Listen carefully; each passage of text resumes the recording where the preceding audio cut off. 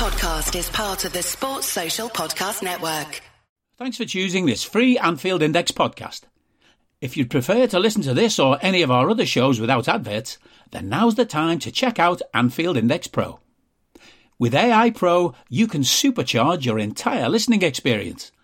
You'll not only get all of our podcasts without the ads, but you'll have them far faster with our Quick Publish feature available exclusively for subscribers. AI Pro also puts you in the heart of our sound studio, with an option to listen to many of our shows live and interact with the podcasters in real time as the shows are recording. Upgrading couldn't be easier. AI Pro is available on all popular podcast platforms, and we have our own apps for Apple and Android. Just head on over to AnfieldIndexPro.com and get started today. Hello, everybody. It's us. We're back. It's the Liverbirds. We're well underway on the new football season, and we've got lots to get our teeth into. I'm delighted that my regular contributors, Amy, Kate and Randy, are with me this evening to dissect all things Liverpool and maybe a few more besides. Good evening, ladies. Are we well? Yes, good evening. Good evening, or I should say good morning for you, to be fair, or good afternoon. Afternoon, to be fair, yeah. Good evening from Norway. Good evening. Good evening to the Norway jury. Yes. Right. So let's get straight stuck in then. So whether we like it or not, we were given a lunchtime kickoff following the international break away at Wolves. We were all delighted to see Liverpool come through that with a 3-1 win. Randy, I'm going to start with you. Tell me your thoughts on the game and what you took from it. Oh, well, that was a lot of... it was a game of two halves, wasn't it? I mean, that's like a cliche, but this one actually was. I have almost never seen us that bad as the first half. And we were really lucky that Wolves was not like up 2 or 3 before the break, I thought. It was a bit weird that I was surprised that Hend-er didn't start because he had a really good go with Japan. And Maka had a game with oxygen masks a couple of days ago. And only did he look like he was jet-lagged from here to hell, but the rest of the team as well. I mean, they all looked absolutely knackered and all over the place. So that first half, I just want to forget about it. I mean, I think maybe, except from Kwanzaa, who was really good, I thought, it was not our best day at the office. And but then again, what happened second half? I mean, Klopp didn't used to be, or we didn't used to be a good team of changing quite early. But they, quite early, I can't remember the minutes, I thought Gakpo was going off, but he didn't. Maka was going off and Diaz came on, and it was like, wow, suddenly we were turned on, we were geared up, we were aggressive and forward-leaning and, the rest of it. So it was a lovely second half. Yeah. And, so happy for Gakpo scoring just before he left because he hadn't really not done anything in the match, I thought. And then Salah I noted down 3 assists, but of course one of the goals was called an own goal. So Elliott didn't get that and Salah didn't get the assist. But, I mean, what happened when we started to score? I mean, Nunez, so dangerous, even though he didn't get on the score sheet today. But maybe the top of the game was Robbo, wasn't it? When he scored and looked like, just, born again or something. He was brilliant in the match, second half. I think maybe he was getting some of his frustrations out from the England game as well. Yeah, probably.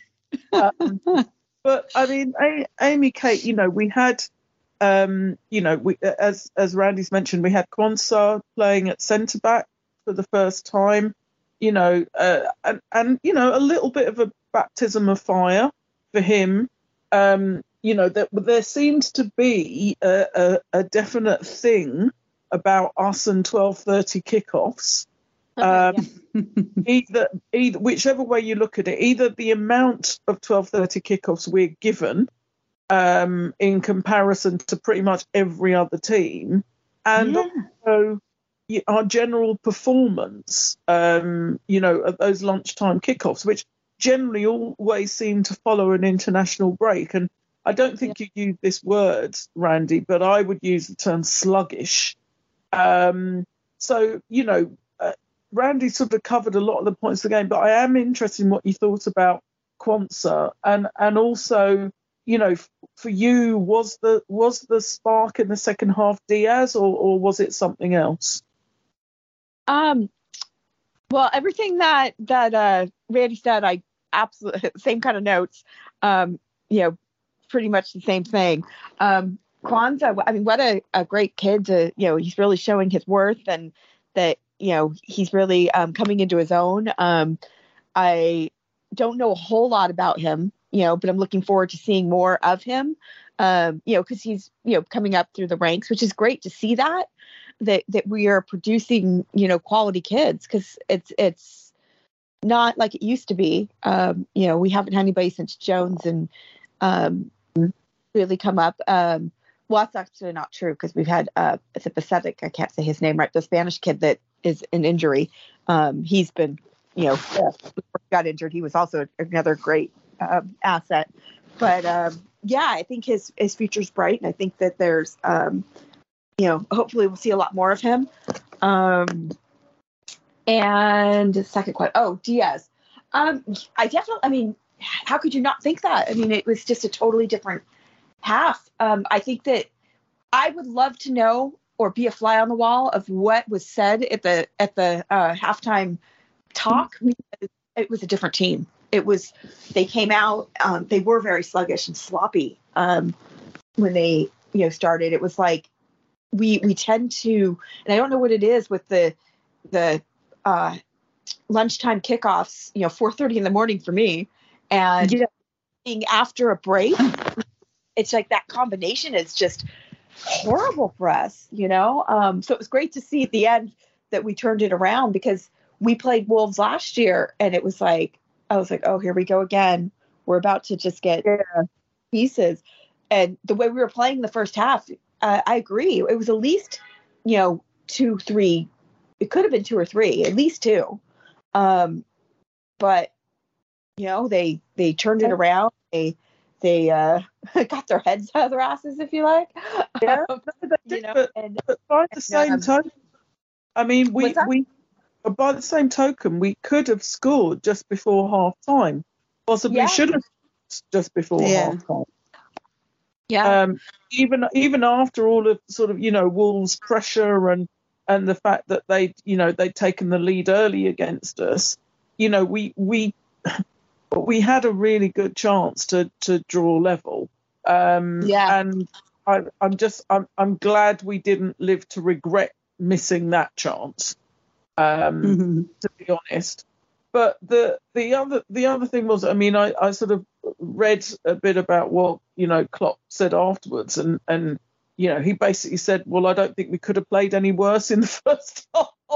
Yeah, no, I mean, I do appreciate the fact that I agree. He tells it out how it is. I mean, it's true, but but they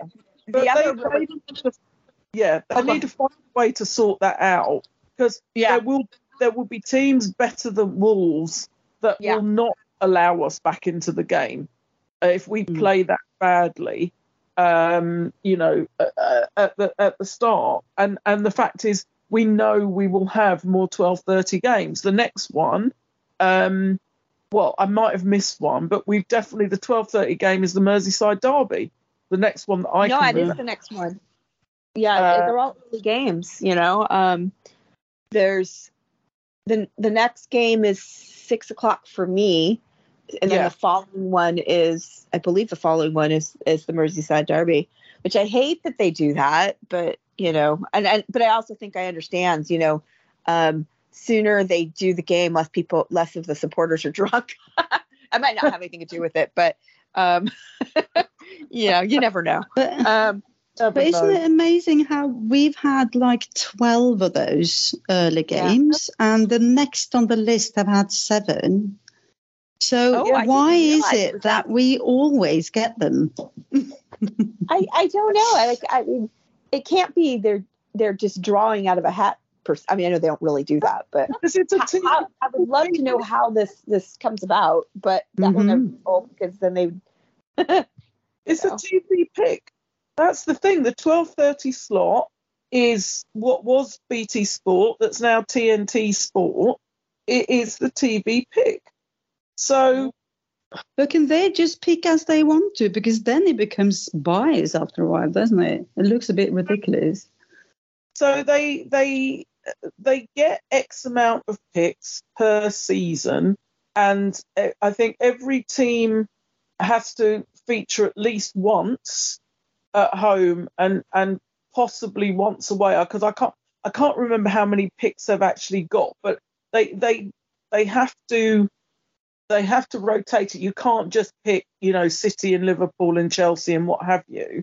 But the fact is that the lead team, so let's take Burnley just as an example. So they could pick Burnley Liverpool for 12:30 because the home team is the team, if you know. Oh, gotcha. And this is part of the issue. Because I also think because we haven't played particularly well at 12:30, they go, potential banana skin here. Let's pull another Liverpool game in, see if somebody else can turn them over. So I think obviously the TV companies don't give a shit, right? They know that they will get the biggest ratings if Liverpool are playing. So but this is not fair, though, is it? I mean, because it is a drawback to play them, and especially after you've done whatever cup, traveling and everything. So I just think it's weird that it's allowed. But anyway, it is what it is. I'll tell you what else I think is weird is allowed, that we keep having fucking Paul Tierney anywhere near games as either the referee or VAR. All the time. It's just madness. And if we think about like what's happened over the sort of start of the season for us, we are not and have never been a dirty team. And yet, we've struggled to finish a game with 11 players, over the start of the season, with one at least completely blatant error, which the independent panel then overturned. So I find it, I'm struggling, if I'm honest, with the whole thing. I mean, we already know that the competence of the cadre of referees we've got for the Premier League is really poor, but frankly, week on week it just seems to get worse and worse. It's ridiculous. They don't get better at all, and they change things every season. So now this season every team is playing in between 6 and 12 minutes overtime after the match. Yeah. So like Tottenham today, I mean, that should have been a draw, but no. In the 12th minute, they get a goal, so they get a lead, Madness. It's gonna carry on like this, at least for this season. And I know that this is supposedly to stop teams time wasting. Right. Well, it's not. Did you see the Newcastle match? I mean, the last 3 minutes, it was all Newcastle standing down in the corner. So it doesn't really help, does it? Well, and this is the thing. It's supposed to stop time wasting, but this is the thing. You get to the point where they go, okay, well, we've got 9 minutes of injury time or whatever. We'll just pass it amongst ourselves for 6 of those 9 minutes. Yeah. I mean, that's hardly conducive to a spectacle of football, is it? But when I look back on the game, so the game against it wasn't Villa because I wasn't there. Who did we play at home? Bournemouth. Bournemouth, yeah. Game when McAllister got sent off. And I'm still, even though, because I was, I was at the game and I'm sitting there and I'm going, oh, well, yeah, it's a foul. Maybe it's a yellow card. And the next thing, poor bloke's walking off the pitch up and be given a straight red. But that's madness. Ridiculous challenge.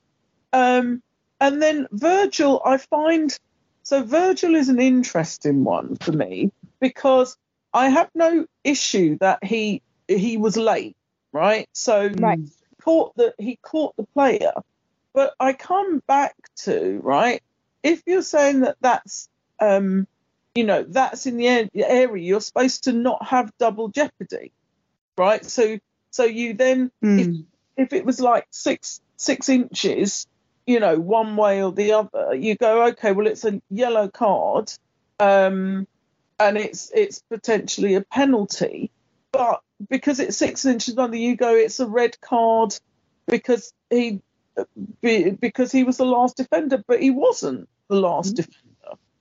So it's just a nonsense as far as I can tell.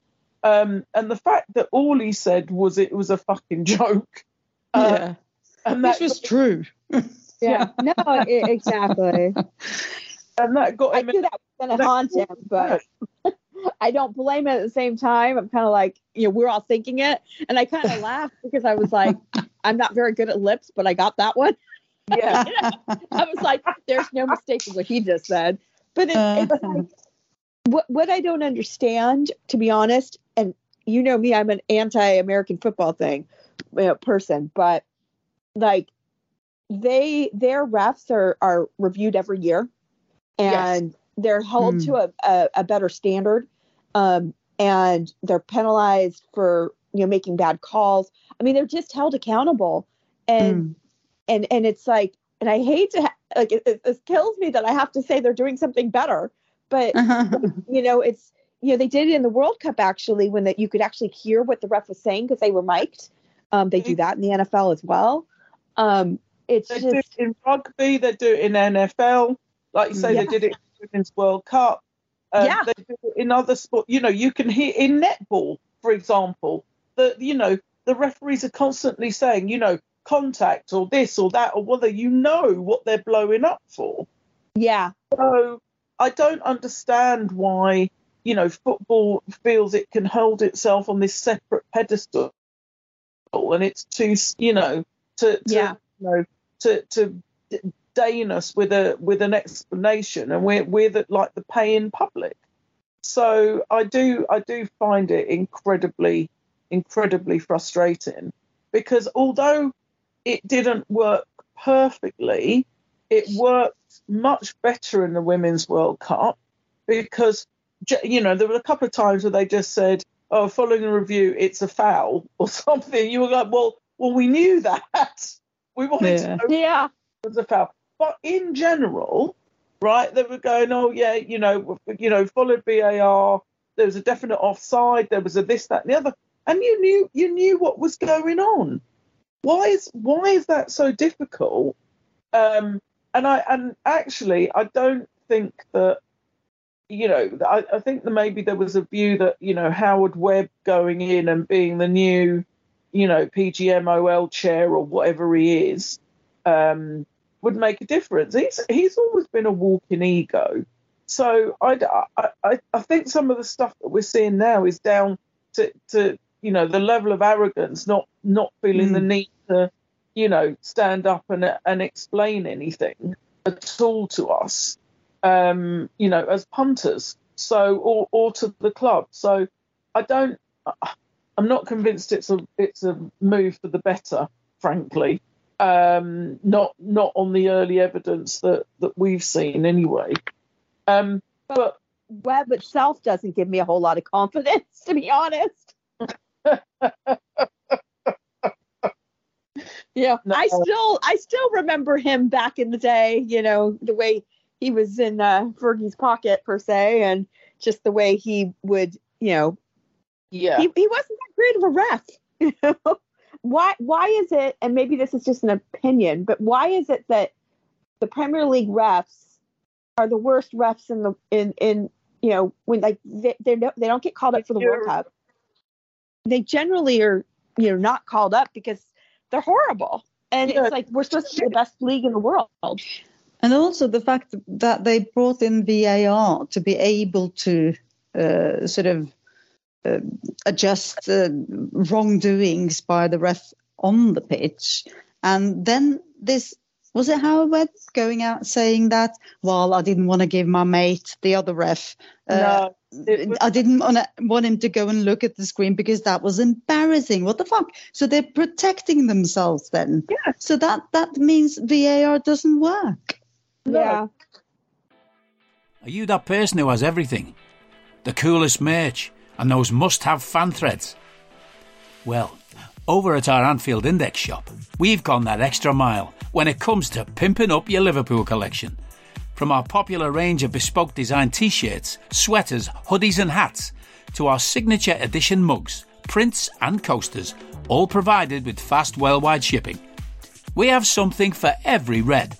We also stock official LFC merchandise and are licensed with the Premier League and UEFA to sell official iron-on shirt badges and sleeve patches. As a listener to this podcast, you can get 10% off everything with coupon code AIPRO10. Just head over to AnfieldIndex.shop or find us on Etsy by searching for Anfield Index. That's part of the issue, because VAR, it's never been VAR. It's about how it's operated by human beings. Yeah. And the person you're thinking of is Mike Reed. He was the who said it. Yeah. Said, it would have been a bit embarrassing. So no, I didn't. Oh my God. I didn't pull him up on it. It's shocking, absolutely shocking. Mm-hmm. And I find, that the fact that they all cover each other's arses, and actually, they're there to do a job, but actually what they're doing is, they've set up a little, almost like a little Masonic lodge of their own. If you're a referee, there's no need to worry, because we've all got your back, regardless of how shit a performance you have or how catastrophic an error you make. Don't worry, we'll, if we're on the VAR, we'll just back you up. How is that, having integrity in the game and having integrity in the match official? An absolute fucking joke, frankly. 100%. Anyway, why did we end up talking about this? But in this match, actually, it wasn't that bad, was it? No. It didn't manage to ruin the game, at least. No, I mean, I know we had Michael Oliver is one of the few that I've got any time for, to be honest. I was more concerned about Paul Tierney being the fucking VAR. Yes. Rather than, because they're also taking the piss over that as well. You look at the numbers of the 12:30 kickoffs, and you look at the numbers of games that Paul Tierney has done for us and pretty much any other team in the Premier League. They're taking the piss. They know he's got a real issue with Klopp and with us. And they keep giving him our games.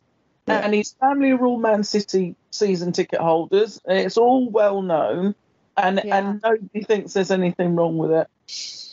So, maybe they think it makes good television. Well, clearly does. Clearly does. I mean, one of the things that we talked about on the last pod is we were obviously in the middle of the transfer window. That's now closed, and thankfully the Saudi window is also closed. Thank fuck. I know. I mean, I don't. I'm kind of struggling to get my head around the whole Saudi piece. Nobody's saying that they haven't had football in Saudi Arabia for a period of time, but you can't tell me it's a particularly strong league. This is kind of sports washing on an industrial scale now.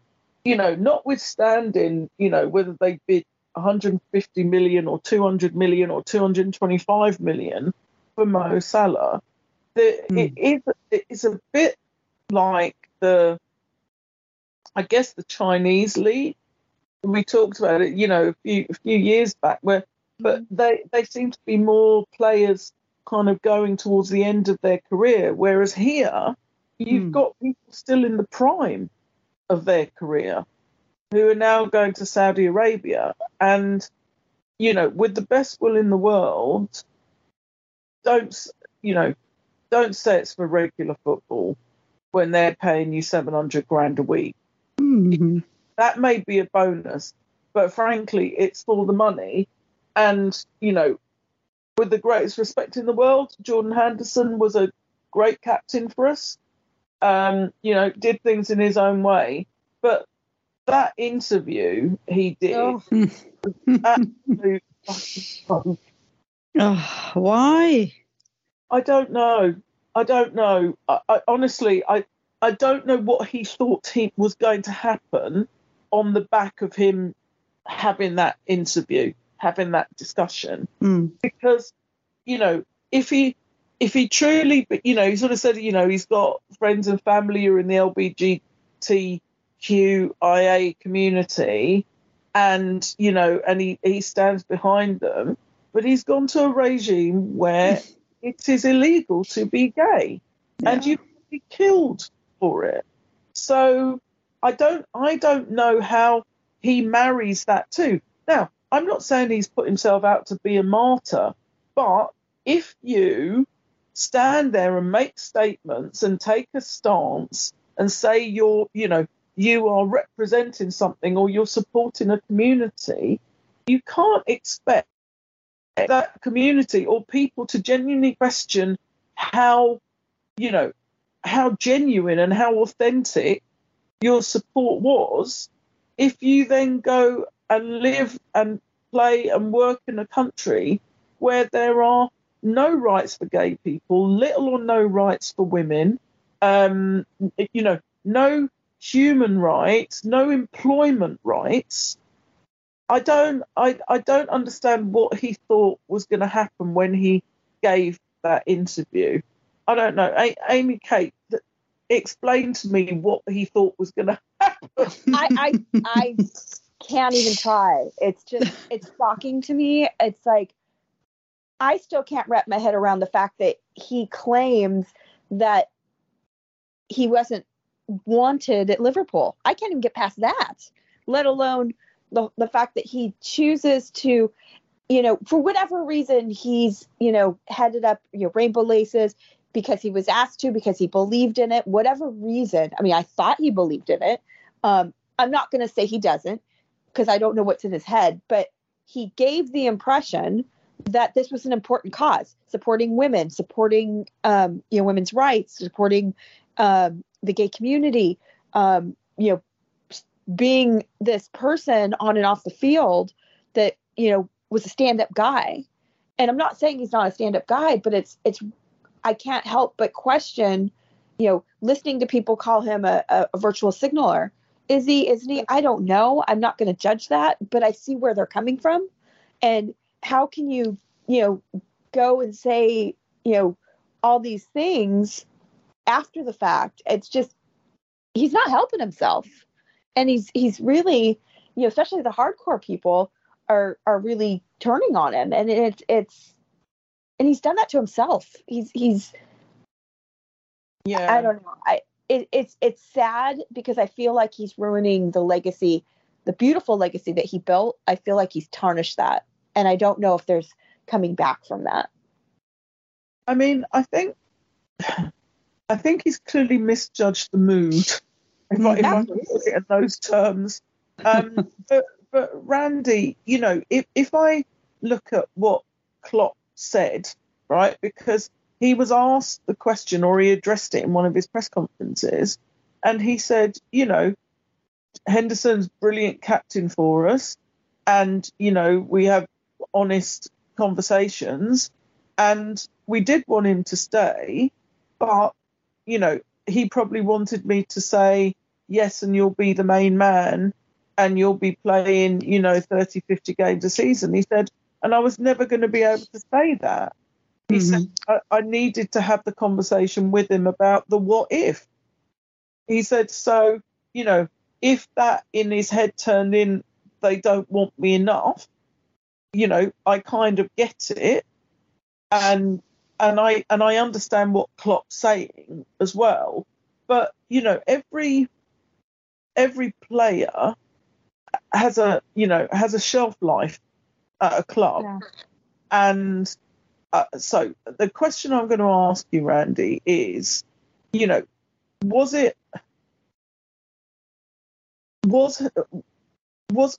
what Henderson wanted to hear ever going to be said to him, regardless of the club he's playing? I mean, maybe at Saudi Arabia they did say, you'll play every game or whatever. I don't know, but was it a realistic expectation for him to hear those words from a manager to pretty much guarantee that you're gonna play all the time? No. It's my very short and clear answer. No, he could never have expected that from Klopp, from Liverpool at all. And I mean, what kind of legacy does he want? What kind of a career does he want to look back on when he sits there in 5 years' time and he's done and over with? He's earned enough money already before he went to Saudi Arabia. Yeah. And I think he should look at Milner, look and learn, because what a guy. He's played football for like 50 years. He's done so well. Last year, his 49th year in Liverpool, he played once in a while, and he did the dirty work, and he did, he did what he was told to do. And on top of that, he's been a brilliant teacher, a guy that has given so much to the young people in our team. He's done so much. And look at him today. He's playing for Brighton. They beat, respected teams like, well, not respected, Man United, 3-1 today. And Milner is a part of that. What the fuck does Hend-er do? He is sulking all the way to the bank in Saudi Arabia because he feels that people didn't appreciate him enough. For fuck's sake, grow up. He looks like a kid. He looks like a childish, greedy, sulky kid. And I don't think that is something he wants to look like. But I mean, going back to that interview, what was at stake? He didn't even ask himself that question. What was his intention? I don't think he even knew. He just had to tell his side of the story, and his side of the story looks absolutely ridiculous now. He should have shut the fuck up. Sorry, but this is really getting to me, because I think he's doing all the wrong things for himself, for his family, for his future. He could have had like 3-4 years in Britain playing brilliant football, earning enough money to survive. Yeah. I mean, he was hardly on the breadline, was he? No, I don't think so. I think he's made enough money. I'm not saying retire, but if he had to have retired because of an injury or something, right? He would have still lived an incredibly lush life. Like, there's no question that this, people saying, and I get it, the Arab world is going to see this completely different. And I'm not trying to disrespect them, because their world is normal to them and it's okay to them. And they don't understand the grievances that, the Western world has. They just don't see it.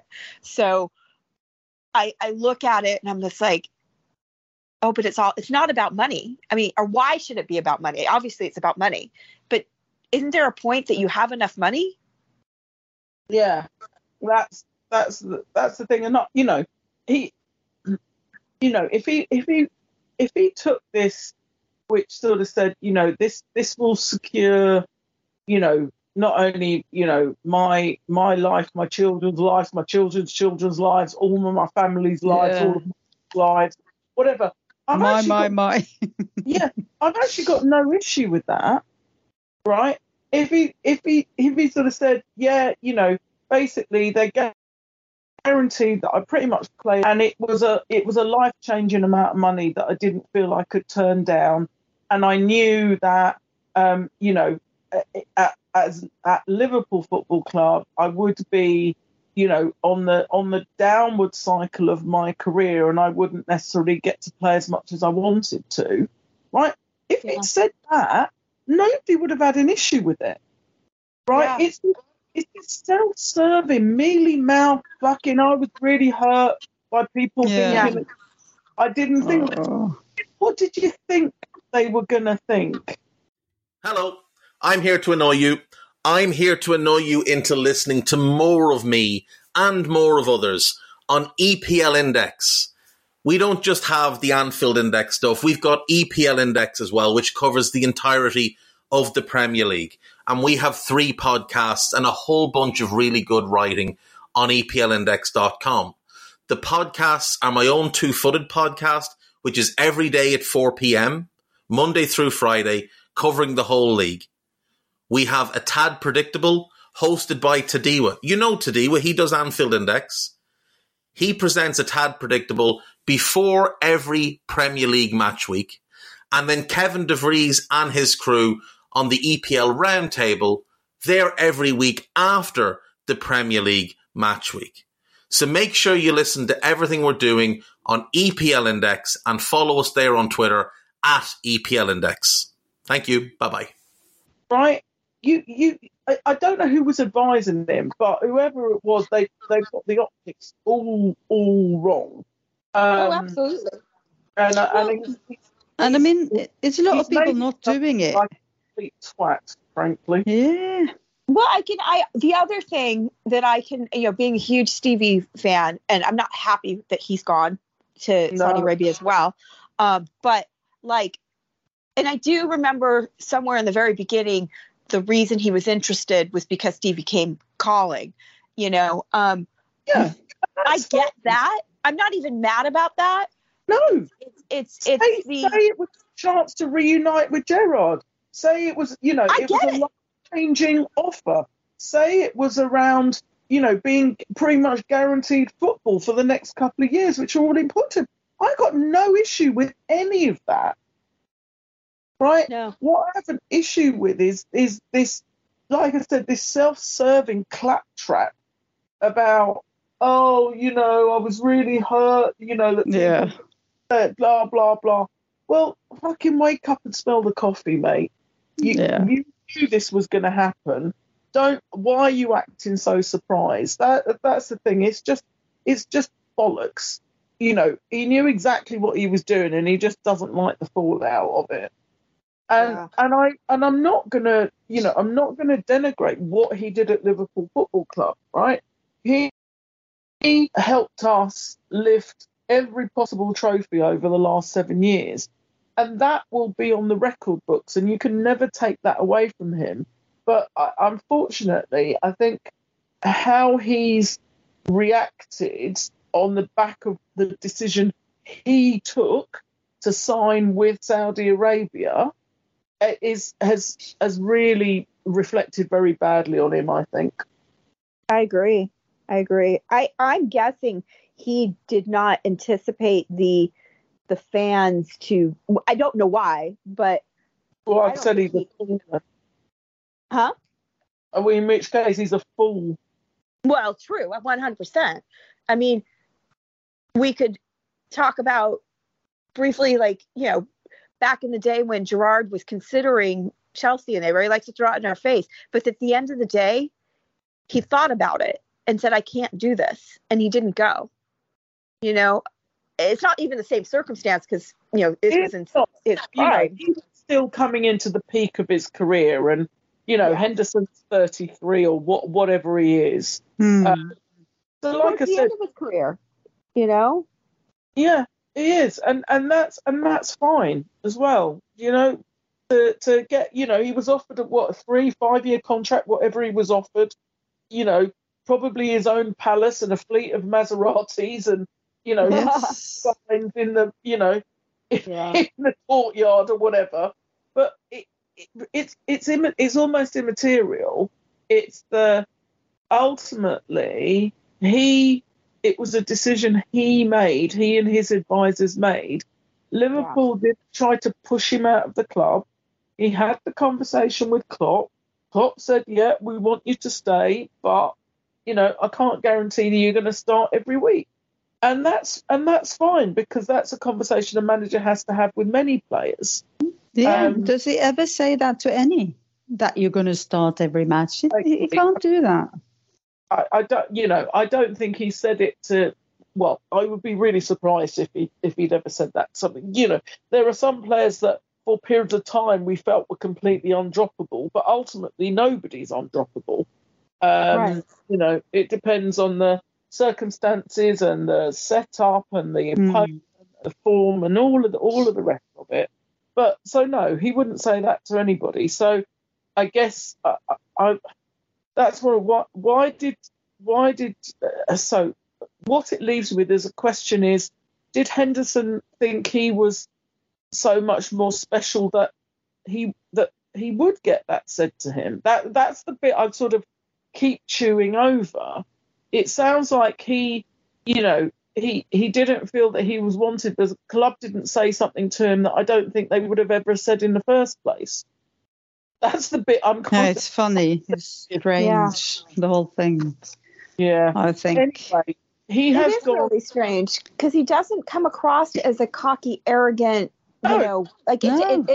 it's that's what I think is so strange, is this whole thing is that this is not the Henderson. I mean, obviously we don't really know him, but he's been around for a long time. He's been with us for 12 years. We've seen this kid grow into a man and accomplish everything and be such a leader and defending everybody else and standing up for what was right.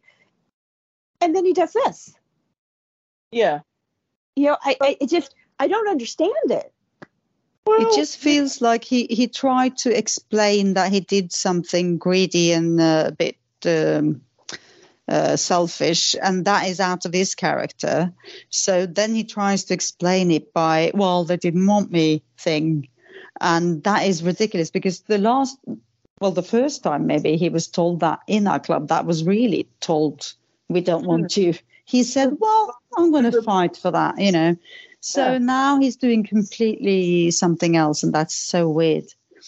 And I must say, I mean, a player like Ramos, I've never, ever liked the guy, absolutely hated him after what he did to Salah in I hate that man. Champions League as well. But he has done exactly the opposite. Again, a man full of money, of course. He doesn't need it. So he turned them down and went to his boyhood club, and plays for them now in, I don't know what division in Spain. And he's happy as fuck. And they love him. And his legacy is going to be completely opposite from Hend-er. And it is a bit like you said, we all thought that Hend-er was this lovely guy. And now this last impression is going to ruin something for me. I mean, I'm not going to take away from him while he's done, but the sort of aftertaste is a bit weird. He leaves a bit of a bad taste in the mouth in terms of how his things edit, because we talk about that and we say if it's not about money, he could have gone back to Sunderland, right? His boyhood club, exactly. Grown up as a Mackham, if it and I dare say he probably would have. He would have played more there than he would have played, certainly for us in the Premier League. Maybe he didn't want to play for another Premier League club after playing for Liverpool. Kind of get that. Or, the ones that came in for him, potentially he wasn't interested in going to. So, there are different decisions that he could have made. Look, none of us are perfect, right? We're all flawed human beings, and I won't say he's made a footballing mistake, because ultimately that's his decision if he wants to think. But I think he's made a mistake in terms of how he's gone about his move to Saudi Arabia and his attempt at justification for it. So I'm kind of with Randy, and just keep your mouth shut. Right. Yeah. Or, if you're going to be honest about it. right? And don't be coming up with this, oh, the club didn't want me, or blah blah blah blah blah. When He's not actually even playing very well. From what I understand, I mean, I won't watch the league. I don't want anything to do with it. But I've read a few things that saying that he hasn't played very well, and Gerard's actually benched him. And that just makes me laugh. Ooh.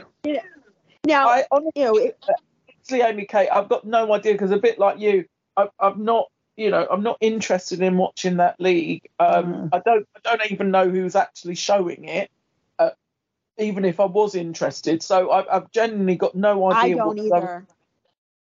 Though I did definitely find out don't want to watch it. No, I don't either. But I did definitely find out that, and I don't know if it's this season, if it's already started, or if it's next season, but Fox here is picking it up because there was a big announcement, which made me laugh because I can't stand Cristiano Ronaldo. And I know a lot of people think he's this great guy, whatever, and what he does for his people, fine. But as a person, I think he's horrible. And I can't stand the guy. But they made this big announcement that he was, the Saudi League is coming to Fox in the United States so you can get your fill of Ronaldo. And I made a comment on a group that I'm in with the person that posted it, because he was like, oh, I'm not watching this. And a bunch of people said, I'm not watching this. And I joked and said, I mean, I was serious, but I kind of was joking. I was like, oh, no, Fox, I thought we finally got rid of Cristiano Ronaldo. And this woman, who apparently is this, I think she's Portuguese descent, not Portuguese as in from Portugal, but she totally attacked me, and like it was pretty funny. I won't even go on to what she said, but it was ridiculous. So I basically told her, I was like, wow, you're putting way too much thought into this, and I'm glad that I'm living rent free in your head, because she was just attacking me because I didn't like Cristiano Ronaldo, and she follows him from club to club to club. So she was United, and then she was Real, and then she was this, and it was like I can't relate to those. I'm not saying it's wrong. I just can't relate to following a player, rather than a club, rather than a team. Like, dude, I've always, like for me, Stevie's always been my guy. And of course I did support Galaxy. So for him coming, it was like the silver lining for me. It wasn't like all of a sudden I became a Galaxy supporter, and I still watch. I'm not really, I'll watch some of the American players because I want to see, my country, but like I didn't go watch Pulisic and cheer on Chelsea because Pulisic was playing for Chelsea at the time. I was like, I hope you do really bad at Chelsea, but I hope you do really good at the U.S.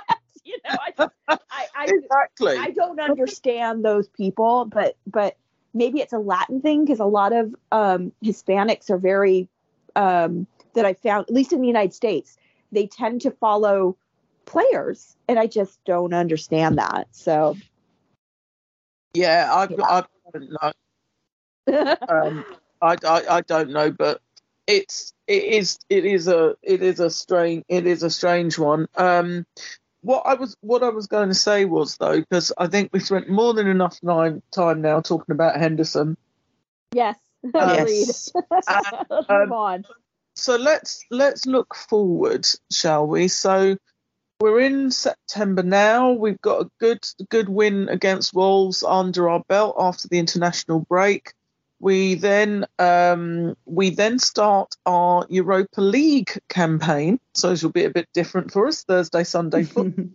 So, we've got the away game at Lask, I believe it's is how you say it, and then we're at home to West Ham next weekend. So Randy, what's your thoughts? Well, actually, I'll throw another one in as well, and then I'll come to Amy Kate. We've then got the Carabao Cup home game against Leicester City the following Wednesday, I think it is, the 27th. Mm-hmm. So basically two cup competitions and a league game squeezed in between that. over the coming week. What's your thoughts about that schedule, Randy? Well, it is. I tried to watch West Ham City today until City was winning, of course, and I stopped watching them because I think West Ham is quite good this season and they have a good team. So I believe that both West Ham and Tottenham should be difficult for us, but winnable, of course, as long as we sort of gear up a bit, like second half today. If we play second half today, we can beat both West Ham and Tottenham, and definitely Leicester. They should be beaten. But I think these are quite difficult games. And then Lusk, I don't know how you say that. I'm not Lask sure. or Lusk.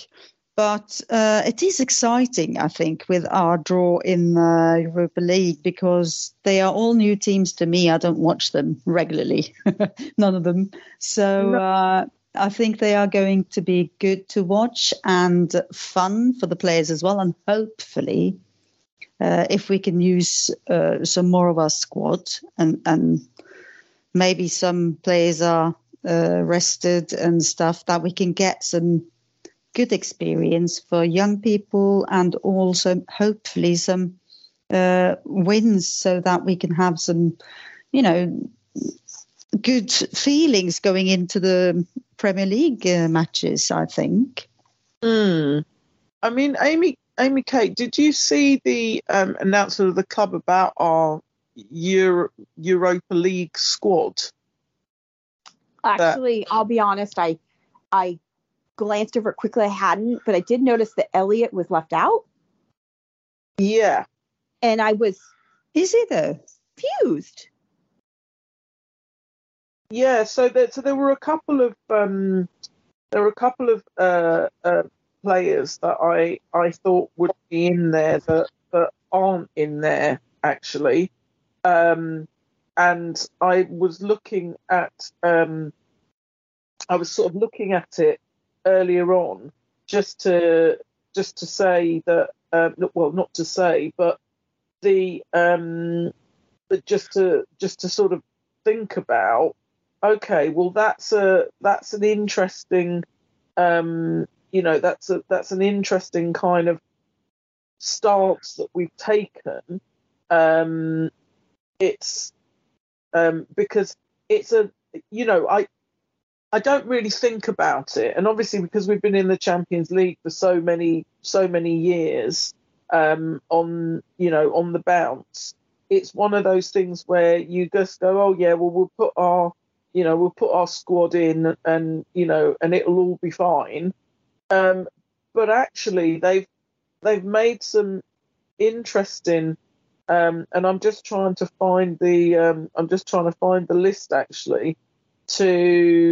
That's the Premier League squad. Well, let's have a look at this. Right, you might have to talk amongst yourselves. But can I just ask, isn't it like some of the young players can go in the under 21 squad, so they don't have to be listed? Yes, so but that did happen. They have been. So yes, sorry, I've just managed to bring it up. So the first one, which isn't that much of a surprise. So if you look at the goalkeepers, we've obviously got Alisson, we've got Ravine Kelleher, and then we've got I think he's Hungarian. So please forgive me this. Vitislav Jaros. Yeah. I think. Sure. We'll go with that. Yeah. So that'll do. So I guess the first better one than was I can do. Yeah. So the first one was that there's no Adrian in the good the Europa League squad.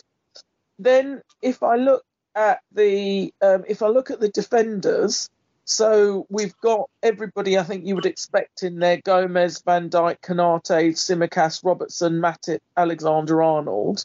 So there's no Kwanzaa in there. But midfielders, we've got Endo, Thiago, Slobozai, McAllister, Curtis Jones, Gravenberch, and Bobby Clark. So I just thought that was quite interesting, actually, that Bobby Clark has been added in. Mm-hmm. And then our forwards are Diaz, Nunes, Salah, Gakpo, Jota, and Ben Doak. Yeah, Doak is there. Yes. But so there's no Bajcetic, which I think was the guy you were talking about earlier. Yeah, yes. And yeah, but isn't he qualified through being a young player anyway? Possibly. It said that Bajcetic and Harvey Elliott would feature on the B list. Yeah. As well as any other players who were born on or after January the 1st, 2002 and spent 2 years at the club. Mm-hmm. So, I mean... What is the B list? I don't know. Okay. I've never heard that term before. No, I think that is what I'm talking about. That is because of their age and how long they've been at the club, not because they've been either through the system or the age. They can be in but not being listed. Right. So, yeah.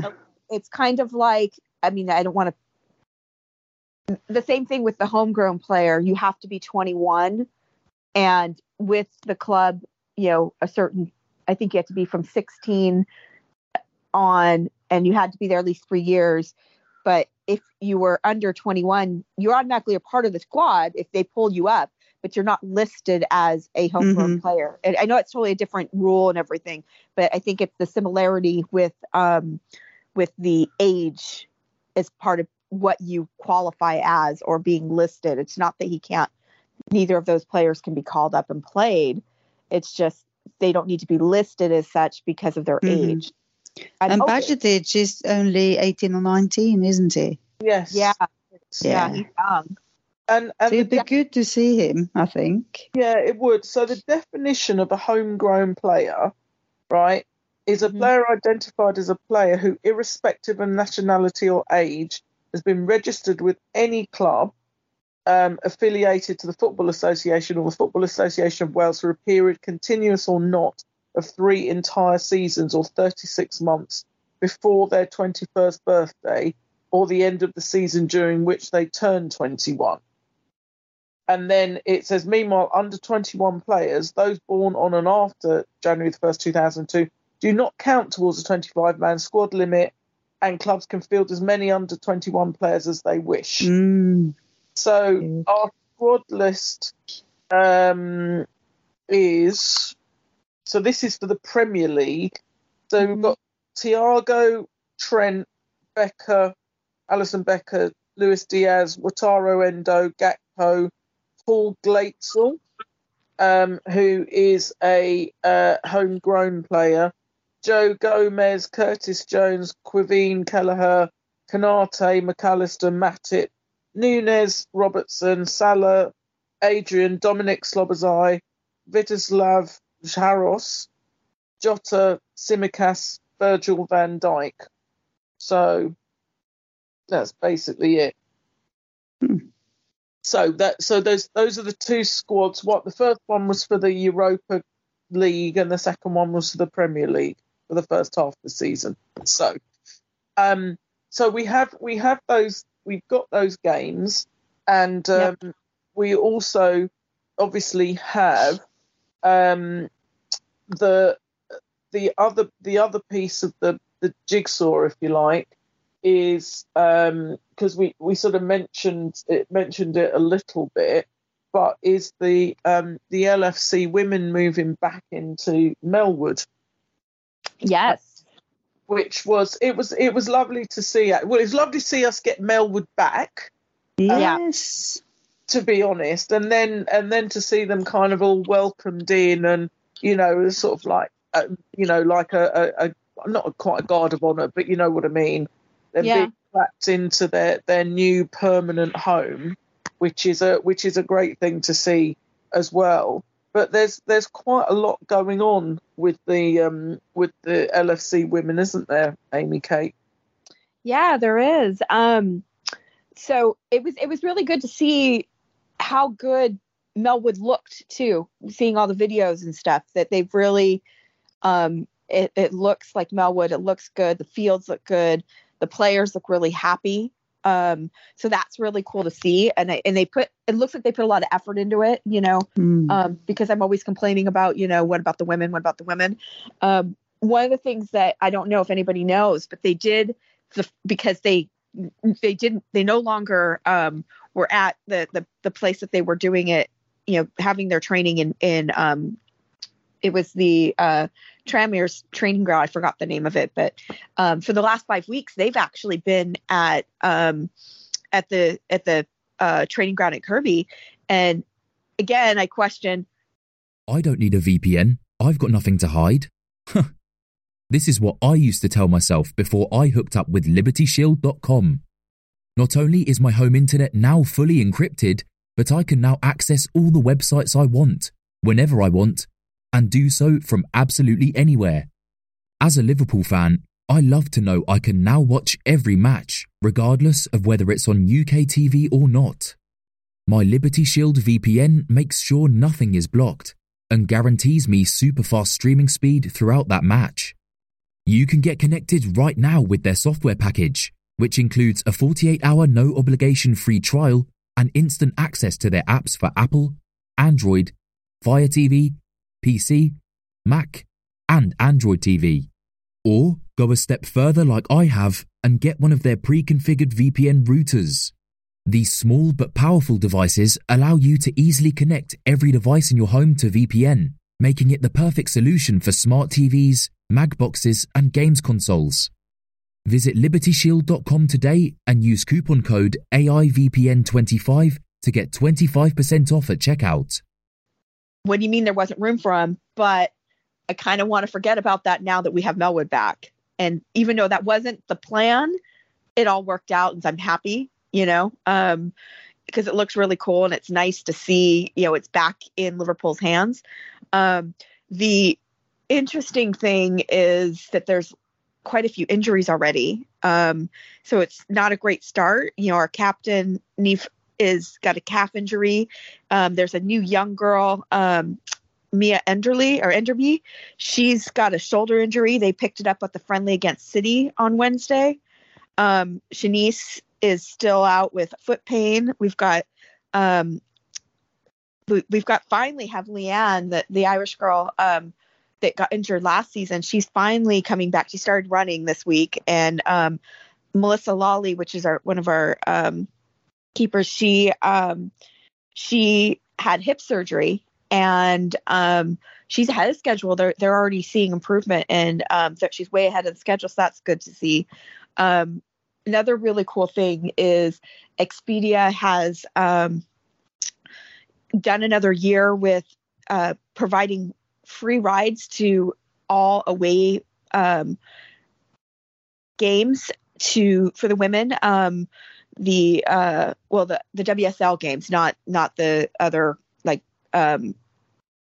games that they have, but they're providing transport to all away games. They had one coach last year. They're bringing a second coach because they're really starting to have people support the women, and that's really awesome. We've got our first game of the season is October 15th, and it's against Arsenal, and they're actually going to be playing at the Emirates. They've already sold 40,000 tickets. So it's cool to see that they're going to play. And then we have our derby, the Merseyside derbies, the 15th of October. Last year we had, or not last year because it was at Everton. The year before there was 27,000. So it's hopefully we'll sell even more. We also have players coming and going. We've lost our American, so I'm kind of sad about that. But we've got a new Norwegian player, and they've definitely brought in quite a few players over the summer. Mia is one of them. She's a local girl, I think. Well, not local in Liverpool, but not too far away. Yeah, I mean, there's a lot of good stuff that's going on with the women, and seeing, their inclusion and they're being talked about, and they're doing a lot more, with them. And that's really, really awesome to see.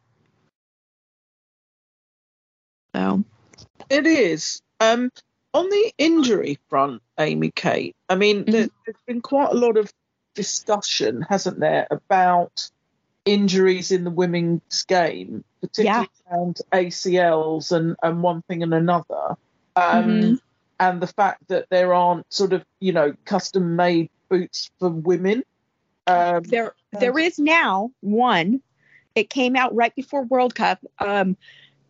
It was, and not a big fan of Nike, but Nike spent 2 years, and they got several players, a couple American players and a few other players. I think there was 5 players that they were working with.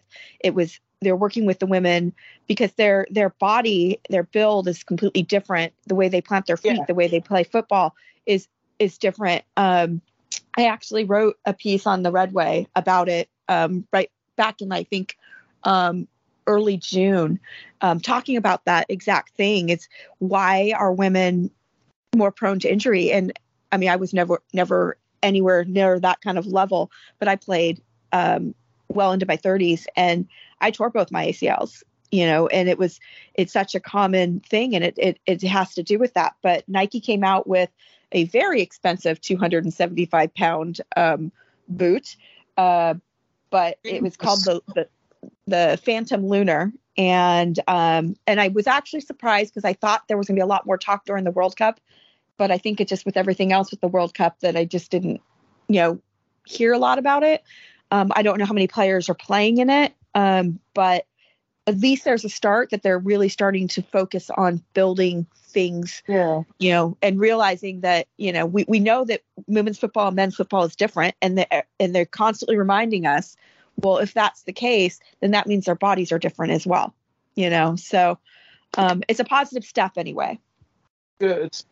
And that's what I'm saying is that it doesn't sound like the injuries we've got are related to some of the ACL problems we've heard, but it's still, like you say, it's not a great start in terms of having that many injuries on the books as we sort of go into beginning the season. Yeah, and it's a much shorter season as well because there's only 12 teams. Yes, exactly. It's a little bit like the Scottish Premier League, isn't it? You end up playing everybody, 3 times or whatever it is. So, but that's kind of picking up and going from strength to strength. So, more power to the women's game, and long may it grow. The bit that I guess I wanted to say, and we didn't, because, well, I can't. Do you know what? I can't remember if we talked about it when we did our last pod. So, listeners, forgive me if we have covered this, but only because the fallout is still going. Did we talk about Rubiales? We couldn't have, because if I remember correctly, we did it and the World Cup was just about to start and we were kind of giving our predictions. That's true. That's very true. Thank you for reminding me, Amy Kate. So we did give our predictions. I don't think any of them came true, did they, actually? No. I mean, what's really amazing is, obviously they went from 16 teams to 32 teams, but they had 8 new teams, and one of them won. Spain. It's just, it was the teams that you thought were going to dominate didn't. I was really frustrated in the beginning with the whole U.S. against the world, because I felt like that was just already a campaign for disaster, and going out at the round of 16 didn't. I mean, if it wasn't the U.S., you'd think, well done. It was almost like they didn't even show up until, or play the game that we know they can play until it was too late. And credit where credit's due. It was like the team that we were playing. It was, I think that was it Sweden, if I remember correctly? I mean, their keeper had 11 saves against the United States. It wasn't the game of their life. Yeah, they did. And it was like, did the U.S. and they ended up being I think it was like a millimeter over that it went into the goal and they ended up winning. Did the U.S. deserve the way they were playing, in my opinion, to go through? No. But that game, I think it was anybody's game. And either team could have gone through. I would have been happy. Obviously, I would have been more happy if it was the U.S. But it was what it was, and it shows that the U.S. needs to do some changes because we can't sit and be complacent and be like, yeah, we're the best in the world. Well, we're now number 3. I know those numbers mean nothing, but, and it's shocking that I think Spain's number 2 or something. And it's like, but they just won the World Cup. So I don't understand how the ranking goes in the first place, but what it showed, I mean, just taking, my country out of it.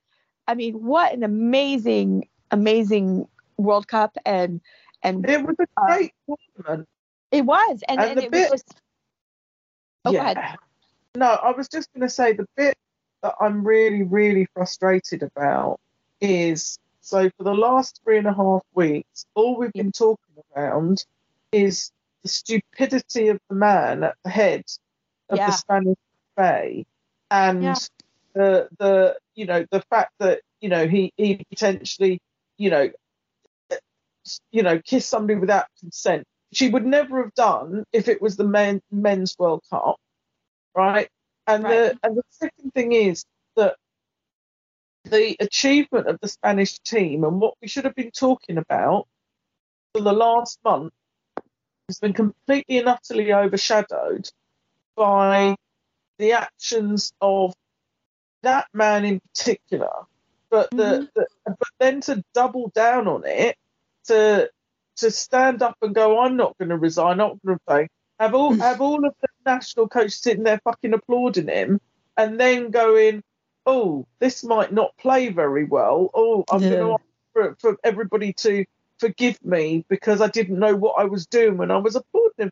It's farcical, and I feel so sorry for the Spanish women's team to not be able to have had their proper moment in the sun, because who knows if they ever win an FA Cup, a World again, right? And this is what's happening. We're now, and I know I've brought it up, but even now we're still talking about the men because of how fucked up this is.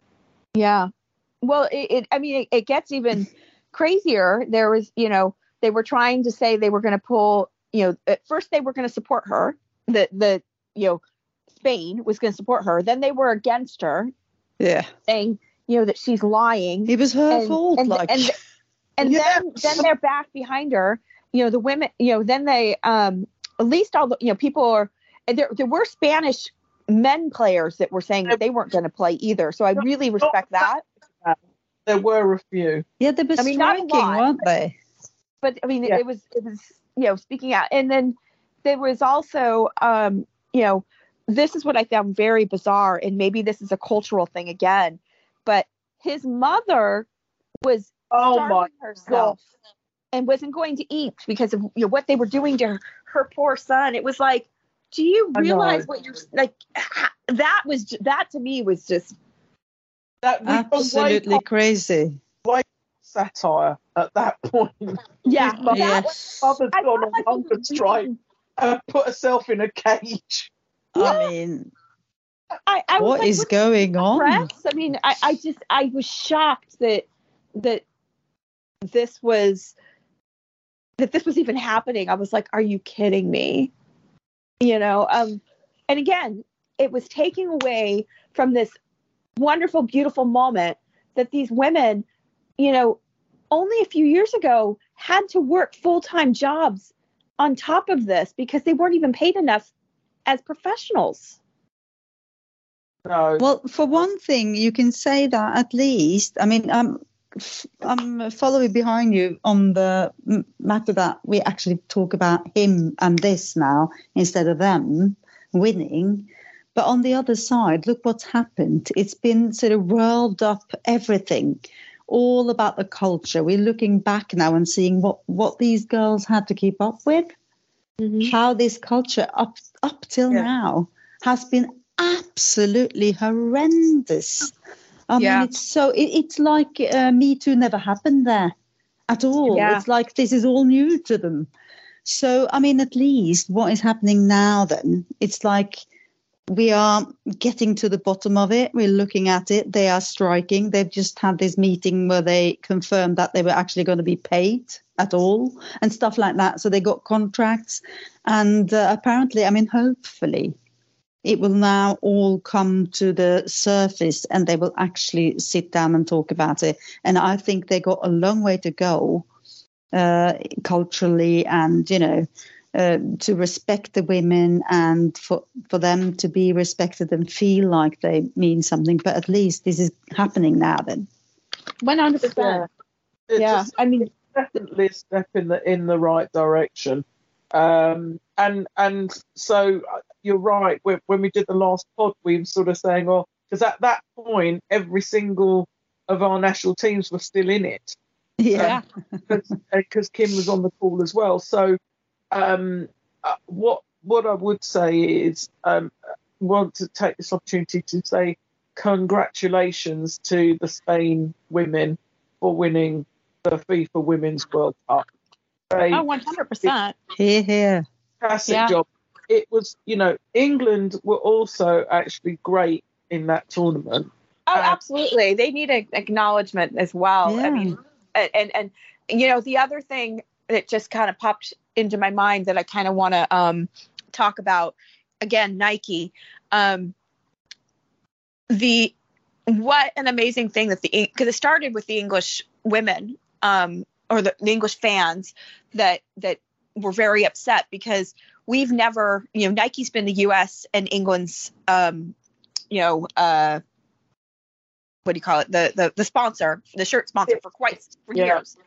And nobody ever, even when Hope Solo was Hope Solo at her best, not when she got all crazy, I don't remember the complaints that you couldn't buy her shirt, right? Yeah. Or at least not, the voices weren't there, but they went to, the England fans went to so many lengths to complain about not having Mary Earp's shirt available, and that girls, fans, but mainly girls, couldn't wear her shirt because Nike did not put out women keepers. Wow. There was no goalie shirts. So it's a little late, a little too late, but they're doing it, they say, in small production, but they're going to do the Netherlands, the United States, England, and I forgot who the fourth one is, but it's obviously whoever the other country that they sponsor. Maybe it's Spain. Who knows?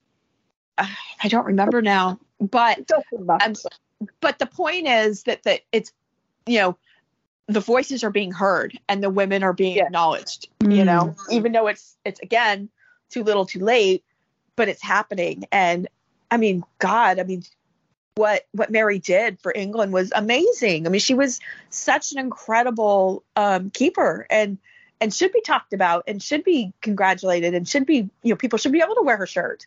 So absolutely. And people would buy it. It's just, it's shocking that it wasn't considered. It's not often that Nike misses a marketing opportunity. No, exactly. But yeah, I mean, it was well done to the people because, they got Nike to change. Yeah, absolutely. So we are coming to the end of this pod. There's another little bumper edition. So I shall just ask if there's any other business either you would like to raise, Amy Kate, seeing as you were just finishing off on that, on the Mary Earps piece. Is there anything else you want to raise quickly? No, I think I've said enough. I was on my soapbox long enough. Randy, anything you want to raise or promote or highlight? Yeah, I just want to say that I'm really happy that Klopp looks and seems happy again. Yay! Because I sort of feel for him, and last season was bad. So this season he says it as well. I mean, he says he loves the team. He says it's not year 8. it's year zero and let's go again. And he absolutely looks like he means it, and he's light again, and that's so nice. It's lovely. It's lovely, and all. But to be fair, he is happy, but unless he gets a question from James Pearce. I know. What the fuck is that? What is going on? What has James Pearce done to him? Oh, I'm not 100% sure, but I think he's asked stupid questions more often than not. And I think Klopp's run out of patience with him. So, but yes, I think he's also leaked some things he shouldn't have. But it is funny though, because I mean, he could. I mean, like last press conference, he was so light and so happy and so good the whole time, and then one question, quite normal one, I would say, from Piers, and he goes boom. Oh dear. Well, he's fallen out of favor. if he has been leaking stuff he shouldn't have been leaked, then he can expect no less than the treatment he's getting. So, you know. Well, I don't know for sure. That's what I had heard, and it was a while ago. Was it? Because you don't see him. He doesn't tend to have the same. It was back when, you know, the whole. What I had read a while ago was. It was back when he was the one that leaked Van Dijk before Van Dijk was supposed to come, and we got this big upset because we talked to Van Dijk. So that I mean, long ago. Ages ago. He should have forgotten about that by now. Well, there might have been other things, but I think that's when it started. The changes started, and with him. That's a pretty big fuck up. It meant we had to wait another 6 months. Yeah. Player that's we wanted. Bad. So if that is true, then yeah, I would imagine Klopp doesn't forgive or forget stuff like that. Yeah. So anyway, but it's a good call though to say he does look fresh and happy and re-energized, and like you said, you know, this is year one of the new team, so you know last 7 years we had were pretty damn good. So you know maybe there's more of the same to come. Yeah. He also mentioned that somewhere in an interview, and I don't know where the interview was from, I apologize because I wasn't expecting to talk about it. He said something about being asked about the Germany team, and he said that he's committed to Liverpool and he's not ready for any of that. It'd be a great job at some point, but not something he wants to do now. I'm paraphrasing, not exactly what he said, but it was great to hear anyway, because I think someday he will probably do that. But like, you know, this is 15 years from now. Yeah. Exactly. I hope to see Klopp sign another contract, you know, and I expect him to be, you know, as long as he still can get out of players what he always does, and it shows. Look what happened in the second half today. So as long as he's still performing in that, and I think he wouldn't stay if he didn't think that he could. Yeah. You know, he wouldn't be a Wenger and just hold on for dear life for so long. No, he doesn't need to. He wouldn't. So no, I think that's you know, Klopp for life is a good place to end. So thank you both so much for joining me for this latest edition of Pod. Thank you, listeners, for sticking with us. Like I said, it's a slightly longer one this time, but we did have at least a 20-minute rant about Jordan Henderson. So enjoy that when you play this pod back, and we will talk to you again very soon. Thanks again. Bye-bye.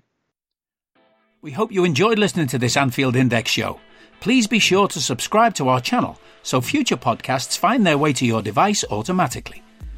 There's nothing quite like fan engagement, and we'd love to know what you think of anything discussed on this show. The best way to get in touch is over on our free Discord community, where both podcasters and listeners debate the hottest LFC topics 24/7. Sign up free now at AnfieldIndex.com/Discord. You won't regret it. You can also follow us on Twitter at Anfield Index, and find us on Facebook by searching for Anfield Index. Oh, and before you go, we'd love it if you could leave us a 5-star review on your favourite podcast app. It only takes a couple of seconds, and it means the world to the people who create these free shows. Sports Social Podcast Network.